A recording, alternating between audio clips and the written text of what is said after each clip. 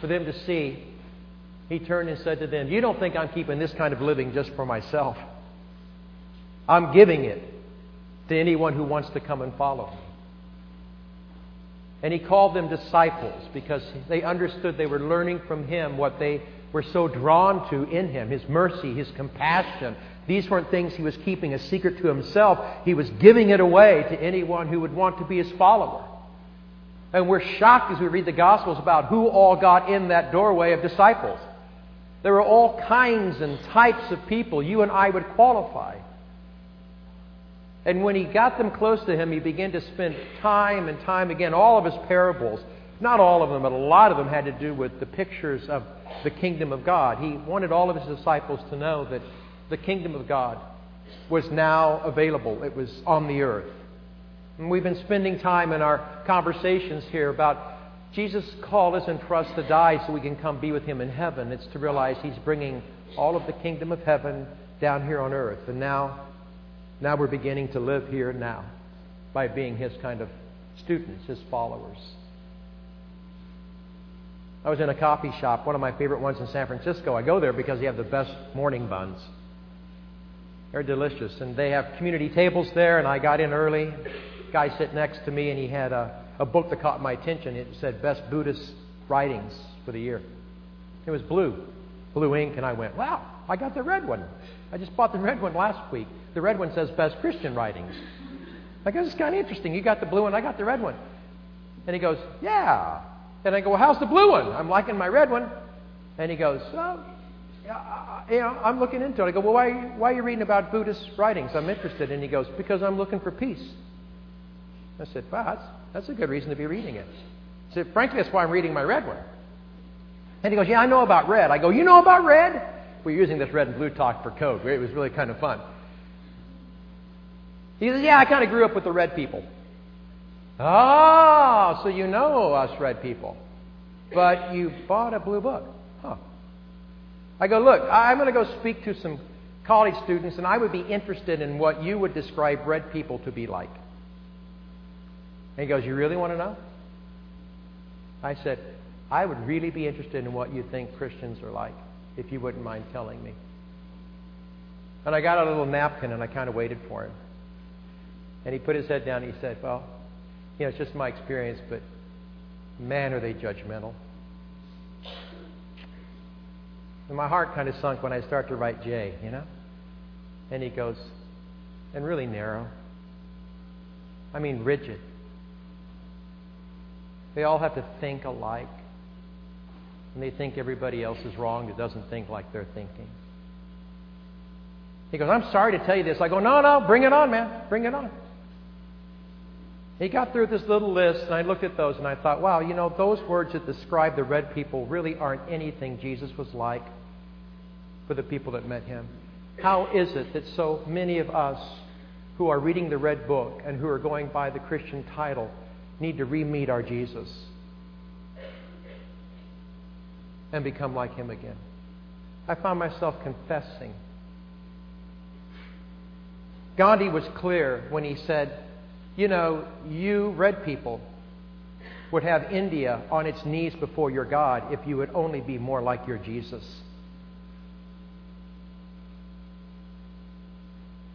We've switched an important question at the fork of the road where somehow we've done something other and we're known for things that Jesus was never known for. There's a fork in the road, and I think where the fork started is when we switched an important question.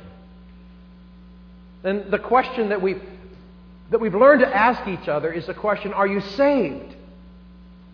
Now, as soon as I say that, I almost sound heretical to even ask if we need to change that question, because that seems like it's such a necessary, basic question. Are you saved? I mean, that has been the number one question we Christians, we red people, have had to answer in order to be with the red folks. I mean, I remember going to that camp and hearing that speaker ask me if I wanted to be saved. And I remember my little heart said, yeah! And I remember coming forward and leaning down the altar on that Monday night. It happened. And then I remember that happening again on Wednesday night. And then after I made out with somebody, I remember it happening again on Friday night. Because, I had to keep kind of making sure I was part of that central question, are you saved? And then when I kicked the dog one time before, I needed to go back and kind of have that happen again. My Christianity was built around this fundamental question, are you saved? Because in my first talk, I was with you guys saying you certainly don't want to go where people aren't saved because, they might have rotisseries there. And that would really be a dumb decision. So the key question has been, are you saved? See? And what I'm finding out now that I'm older is that we asked all the parachurches in North America, like Young Life and Campus Crusade for Christ, and all the parachurches. Then we asked for all the Christian colleges. And then we asked for all of the Christian churches, Catholic and Protestants, to add up their number of people they know that they saved. That they asked the question and people said yes. And we tallied that number. And do you know that everybody in North America has been saved 2.5 times?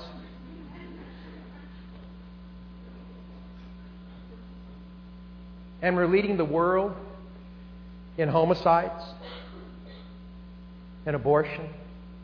And teen suicide is spiking up. We're the well-churched country in the world. We got everybody saved.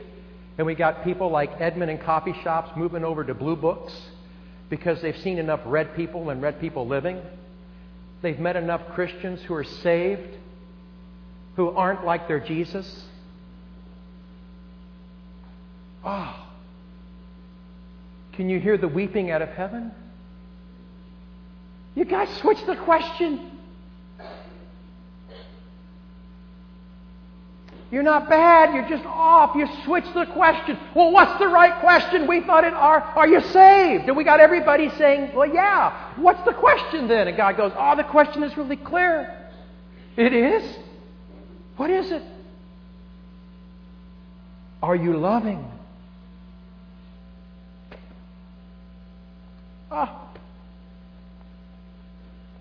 Are you loving? A young man got his way to Jesus, and there was a crowd, and he was astonishing people, and the guy had enough courage to raise his hand and said, Rabbi, what's the most important thing? And Jesus didn't say, young man, are you saved? He said, I read it like this. Love the Lord your God with all your heart, soul, mind, and strength, and love your neighbor as you love yourself. On this hangs all of the prophets, all of the teachings, all of the Torah, all of the books of ancient wisdom. They all boil down to this.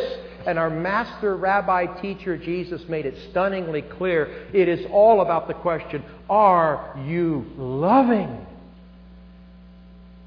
Because that would require a relationship with God, transforming your inner being until you naturally become someone who loves the world like Jesus. Whew. Wow. So he wants us to hear the question. And he wants us to respond to the question. I had this girl tell me, she graduated from college in the Northwest, then she went and got a job. You know when you can get a job? It always seems like you can get a job at Starbucks. I'm not knocking that. It just seems like Starbucks keeps building, and she's at Starbucks, and she's been raised to share her faith, and she's out finally in her first job from, that bubble called college, and she really wants to affect the world, and so she's kind of guilted because she said, Barry, I'm at Starbucks, and my coworkers are around me, and people are in line, and I'm just not evangelizing them. I'm just not telling them about, I'm not saving anybody. And how do I do that now that I'm finally out in the big world? I go, so let me get this right. You got people working around you making mochas and running the hot water. You got people in the line, and you're trying to figure out how to get them saved. And she said, yeah. And I said, I got a question for you. I'm starting to learn to think this way. Do you want to love them, or do you just want to save them?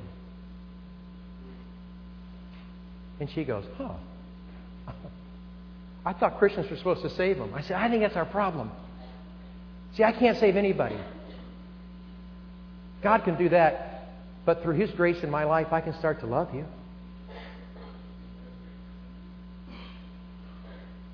I go, how about this? How about you not try to evangelize anybody in line, and I don't want you to evangelize any of your coworkers until you start to love them. And I think Jesus would be just fine with that. Because my hunch is if you'll start to love them, you'll find a way to let them know what it is that God can be and do in their life. See, it's interesting that we have so overly evangelized and underloved our world that people almost run from us when we pull out our red books in cafes. Oh my gosh, got a Christian over at table left. You know, Jesus had the opposite problem. The crowds were so strong and the line was so long. How do we get it different? We switch the question. So our work is how do we become loving like Jesus? And we don't do that, guys, by trying really hard. Trying to behave differently. Trying to be better. We don't try. That's willpower. Okay, I heard Barry, he said we need to be more loving. Well, I'll just be more loving. Love flows when the transformation of our own inner life begins to occur because we're learning how to be with Jesus. Love is the transforming work of Jesus within our lives until we naturally begin to love people. This is not a matter of willpower. You don't directly move into the world to love it. You move closer to God so He can transform you. And by being with God, you naturally begin to love your neighbors. You naturally begin to quit hating your enemies so much. You naturally begin to walk a second mile. But you don't say, because I'm a Christian, I'm going to walk a second mile because I'll make you a Pharisee in this very talk. I'll externally make you conform to what a Christian looks like, and I'll wear you down like that. And in a matter of time, you'll leave your faith because it's just all of your hard work as a bottom line. And Jesus calls these disciples away and says, we've got to be loving, so now you must draw near me. See, now you're starting with me to learn about what grace means. Guys, grace is God acting in our lives to transform who we are. Grace is not just about forgiving your sins. Grace really kicks in after your sins have been forgiven in ways that we've got to experience so that God can transform us as His people. And so when Paul said, I want you to grow in grace, he wasn't talking about going back down and praying again and getting saved again. He was talking about moving on into the kind of life where you're getting your insides rearranged and transformed. See, everybody here has a spiritual formation already going on. And we need to transform that about you. Everybody here has a mommy and daddy and major messages have already been put in your head. Everybody here has a concept of themselves. You already have been spiritually formed. That's part of the problem. I have it too. Some of us don't know what to do with Haitians. Some of us don't know what to do with Southeast Asians. Some of us don't know what to do with rich people. Some of us don't know what to do with bad grades because we've been formed in such a way that we're up against our very self. You want to know where the biggest mission field in the world is that I'd like to send you to? Your own heart. And until that heart becomes revolutionized and changed, you're not much good for everybody else around you. And that's not to condemn you. I'm just trying to describe the inner work of where grace, letting God act with you, needs to focus itself. Guys, Jesus is waiting to transform you from the inside out. He's not trying to guilt you into loving people around you. Is that computing? This is really important for us to get. Because Christians that are trying to control and manipulate the world around them are driving the rest of us nuts. Jesus had a heart of love in which He naturally moved into the world in compassion and people were drawn to Him. And that's the work of being His student. That's the work of grace. You'll need your sins forgiven. He is willing to do that. But it takes just a little bit of His grace to forgive those sins. If you really want to get into grace and God's work and activity in your life, learn to become like Jesus. Saints burned grace like a 747 burns fuel. I mean, really learn to be the kind of person who Jesus was, and you'll find yourself really taking on larger quantities of God working in your life, transforming you. So I want to talk real practically in these next few moments about how do we take that kind of grace within to where we begin to be transformed within the inside. And I think Jesus was a beautiful example of doing this. You know, when He went away for solitude, I mean, nobody hardly ever has those kind of verses underlined in their Bible. And Jesus went up to the mountains and prayed. We don't underline that. We have the ones underlined. And Jesus fed 5,000 people. Wow, that's a big one. Underline that. And then Jesus raised that little boy from the dead. Wow, that's a big one right there. Then, you know, look, Jesus went up to the mountains to pray. Jesus was in the wilderness for 40 days fasting. We go, oh, okay, whatever. Let's get to the action again. Just look at your Bible and see what you have underlined, and you'll kind of see the Jesus you're drawn to. And hardly any of us have really taken into account the way Jesus fed His own soul, formed His own life and heart with God. He knew how to practice and be transformed by God's grace. You see, that's important for you and I because we want to follow Him to become like Him. But if we're not living the way He lived and practicing the things He practiced, then how is it that we're actually planning to be like Him? We're just frustrated Christians with the big Jesus that we simply can't become like unless we were to take His very practices and ways and begin to be drawn into them out of love for Him and love for our world. See, it was necessary for Jesus to get away. We call that solitude. Early, when He was just a little bit older than you guys, He took 40 days to go into the wilderness to pray and to fast. Now, if Jesus needed to do that, you know, I might need 41, 42 days. I'm being facetious. 9 times in the Gospel of Luke it says Jesus went up to the hills and prayed. See, because He wanted to. He knew that's where His own heart would draw near to God, and God's love and formation would happen within Him. And then He could come back out and be the compassionate, loving Jesus into the world. But if we said to Jesus, can we ask you to quit praying, and can you still do everything you're doing? He'd say, absolutely not. I remember the first time I filled out my little prayer card. They gave it to me in church. Will you commit to praying for a blank amount of minutes every day? So I got that, and I'm like, you know, I'm about 9 or 10 years old. And I'm going, okay, everybody's filling these things out. Please take the pencil in front of you in the pew rack provided. Fill that out. So I'd heard, you know, you're supposed to pray. So I thought, well, what's a good Christian, you know, how long? I mean, I wonder how long. I kind of wanted to look over and cheat off somebody like, how long? And I thought, well, you know, I love Gilligan's Island. I'm into that for like 30 minutes a day. So I thought, well, you know, God, Gilligan. I should give God as much as Gilligan. So I put 30 minutes down. I thought, well, 30 is pretty big. You know, I could have gone for an hour, but hey, I'm only 9. So I pass your pews to the inside aisle. The usher will come by and collect them in a plate. So I put my 30 minutes every day, a little prayer card in there, and I committed, man, because I'm one of them, right? I'm a red letter person, and we're all going home. And so I went home, and I started the next day with my 30 minutes. And I had a little clock that I had by my bed. You know, you guys are going to worry about my childhood when you hear this story. And I had this little chair next to my clock, and I thought, well, you know, I've seen people kneel, so I assumed prayer position, commando prayer on my knees. And I looked at my clock, you know, and it's like, let's just make it like 3 o'clock. And I went, go. Dear God, thank you for Mommy and Daddy and Benny and Missy and Moni.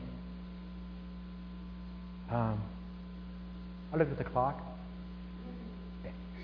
And our dog, Pierre, God bless the dog. Our missionaries around the world.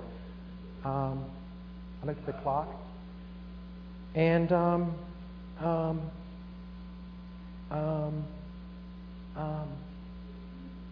like 28 minutes of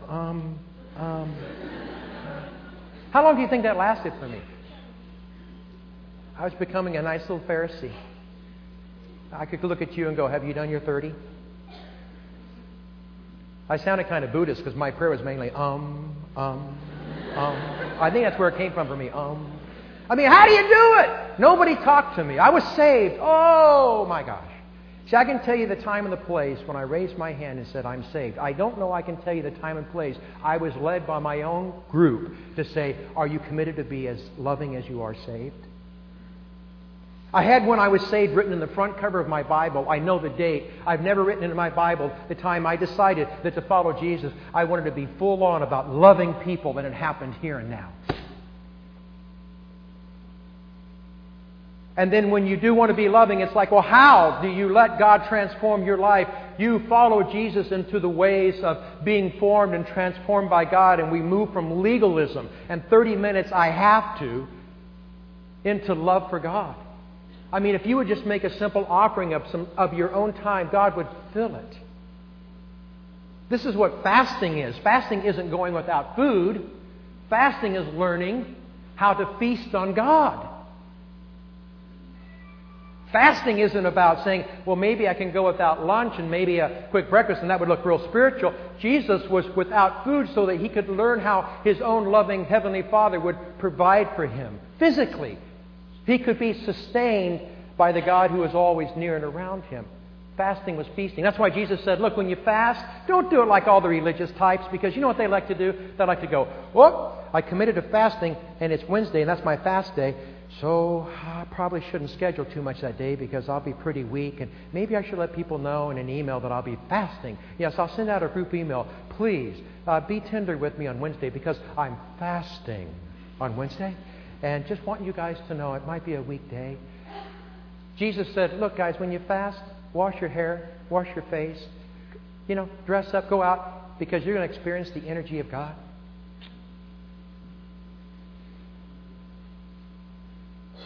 See, and in that little practice of just fasting, they weren't becoming a more legal type person. Oh, God must love me more because I fast more. They're actually learning to experience the flow and the formation of God in their own life. See, the greatest mission field you have to work in is your own life and bringing God time and practices and ways that He can appear to you, in ways that He can take care of you in ways that He can work with all of us, was central to how Jesus became Jesus. He wasn't magical. He was in love with God and wanted to give Him time, solitude. He wanted to give Him His body, fasting. He wasn't trying to be heroic and publicize it. He wanted to play His life before the audience of one, His Heavenly Father. And the Father's love for Him began to form a love in Him that Jesus then could begin to give away to the world. Now you can be creative with these means of grace. The classic ones are solitude, study, prayer. Don't become a Pharisee. However, don't expect God to transform your life without you participating in it. And you got to figure out where that line is. But I just want to hand it to you. You're old enough to know. I'm not asking you to become a Pharisee, but I'm saying God won't transform your life for you. But you, by His own grace, can be a transformed person of love. I promise you that. But you've got to go into the life of how Jesus lived. And it's wonderful there to find the experiences of God's abundant love and provision for you. I promise you, if you move in any of these ways, God will show up. And some of you have very little evidence of God really working in your life, but you have a really big belief in Him. And I'm saying get practical with it and don't become a Pharisee. You can be creative in this. I had a guy, Jesus said, don't be anxious. How much time do we have? Keep an eye. Okay. Jesus said, don't be anxious. See? He said that really clear. He said really clearly, do not worry. Now, red letter people usually see that and we underline it in our Bible and we go, you know what? Jesus said, don't be worried. And you know what we do with it? We go, that'd make a beautiful cross stitch for the refrigerator. It's so poetic of Him. Oh my gosh, let's do a worship song on do not worry. Do not worry. We got the kids sitting next to us who say, shut up, I'm worshiping right now. Do not worry. And we have that cross stitch. And we have it underlined. See, Jesus wasn't trying to be romantic or poetic. He literally meant it. That you can grow to become the kind of person that needs to worry less and less and less and less until finally you're done with it. We're talking about being transformed on the inside by God's grace. You can have your sins forgiven and have it written down in your Bible and still be consumed with worry. See, grace is a lot more than just your sins. Grace has to do with transforming your life. So don't worry is about you beginning to work with God. I talked to a young guy, he's got a PhD in this, and he goes, I'm really worried. And Jesus said, don't worry, and I want to be his follower. I don't want to be a legalistic Pharisee, but how do I get after that, Barry? And I go, well, let's think about it, Don. Where are you most anxious? He goes, it's easy for me, my commute. I hate it. The highway backs up, and I'm like darting in and out, and I'm honking, and I'm giving people that one-wave finger salute. I don't like my Christian witness. I'm anxious. And by the time I get to work, you can imagine the mentality I'm at work in, because I've been on the freeway. I say, okay, you give me plenty. What would you like to do with that? Now that God's available to you during your commute. You go, I don't know. I haven't thought of that question before. I go, well, let's just think about it. Would you be willing to move in the right-hand lane where it's a little bit slower? Oh, gosh. Right-hand lane driving. I don't know, man. Those people they're losing a good 90 seconds every day of their life.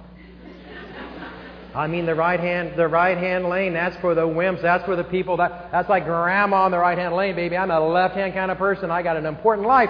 I go, would you be willing to go to the right hand with Jesus just for a week? And just compare right hand driving with Jesus, besides left hand pedal to the metal driving without Jesus and anxiety eating you up.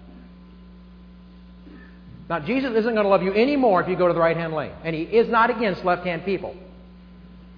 But you are getting riddled with anxiety. Would you be willing to do something practical with Jesus in the passenger seat and just try it for a week?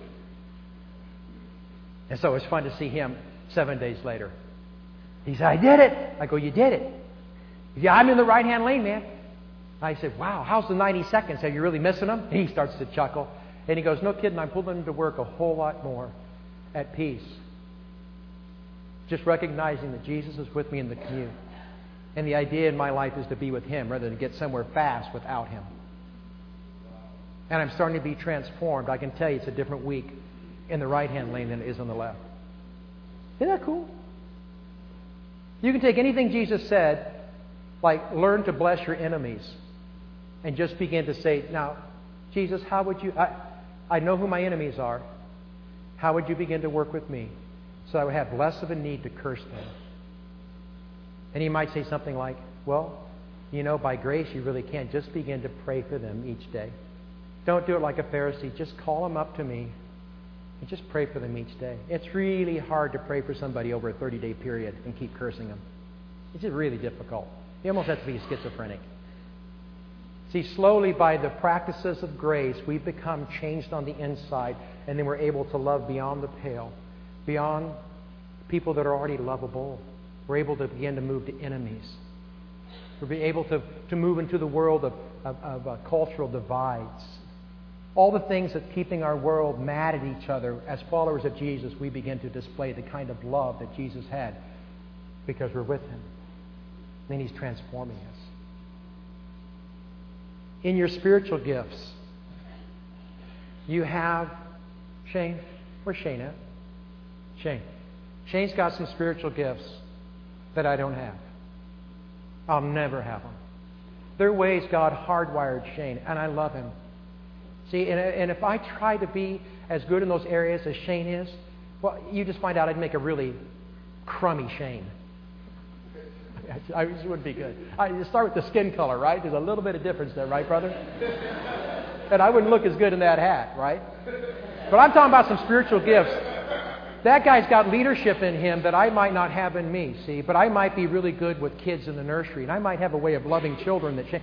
See, my job in the kingdom of God isn't to follow Jesus so I can hurry up and become like Shane. I'm supposed to figure out who Barry is and be the best Barry that God would ever make. That's my work. That's your work.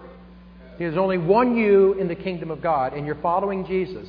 The same way Jesus got to be Jesus is the same way you get to be you. And we're not competing with each other. We're honoring one another. Wow, what great gifts you have, brother. Spiritual gifts are handed out, and you have some, and you have some. And I don't know where Sarah is, and listen, but we all have them. Sydney, you got some? Okay. But in terms of character, in terms of spiritual maturity and intimacy with God, there is no limit for you to grow into. I'm not kidding you. Somebody here could be the next Mother Teresa. There is no ceiling to how far you can grow into becoming like Jesus.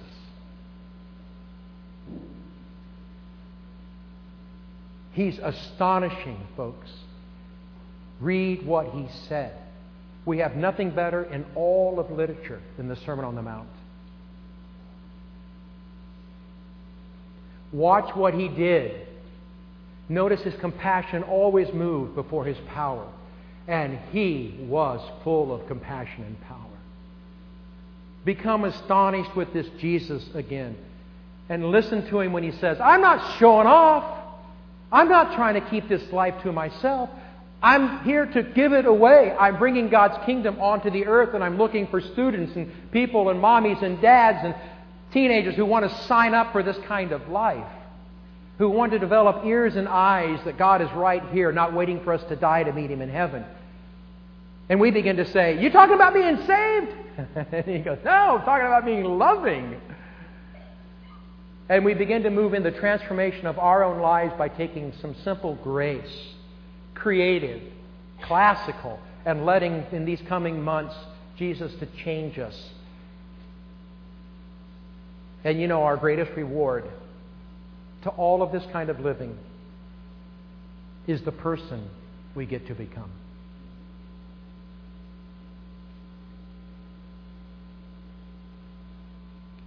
Guys, sin ain't that hot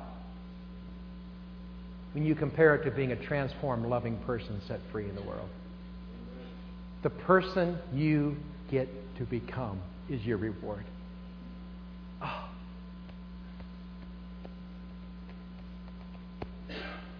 I'm seeing you now. I'd like to, just like Don, see you in 7 more days. I'd like to see you in another year. I'd like to see you in 5 years. And sit across in a coffee shop with you and say, how's the love flowing in you and through you? And you with great radiance could say to me, I can't believe the goodness in my own life that I owe all to Jesus. Are you a student of Jesus? Or do you just believe some important things about him?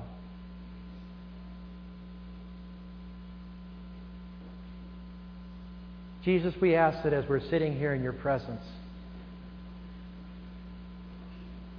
that we would sense and feel and know you very, very real and close.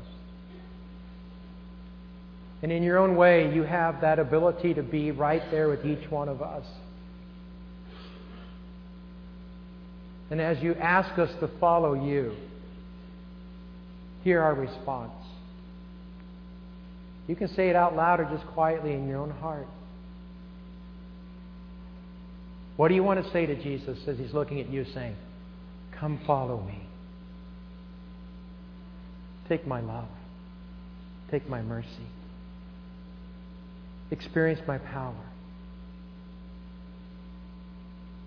Oh, yes. Jesus, take all of us as Christians and as people that have been saved and turn us into lovers of the world. Do that work. Lead us practically into how you want that grace of yours to transform us. Save us from the legalism, but, oh God, let us make the effort that is now available to us to become like you. Thanks for raising the ceiling of who we can be. Let us shine like the stars because we're in life with you. And by that, may people know that you love them. In your good name, amen. Go and love the Lord your God with all your heart, soul, mind, and strength, and your neighbor as yourself. You are dismissed.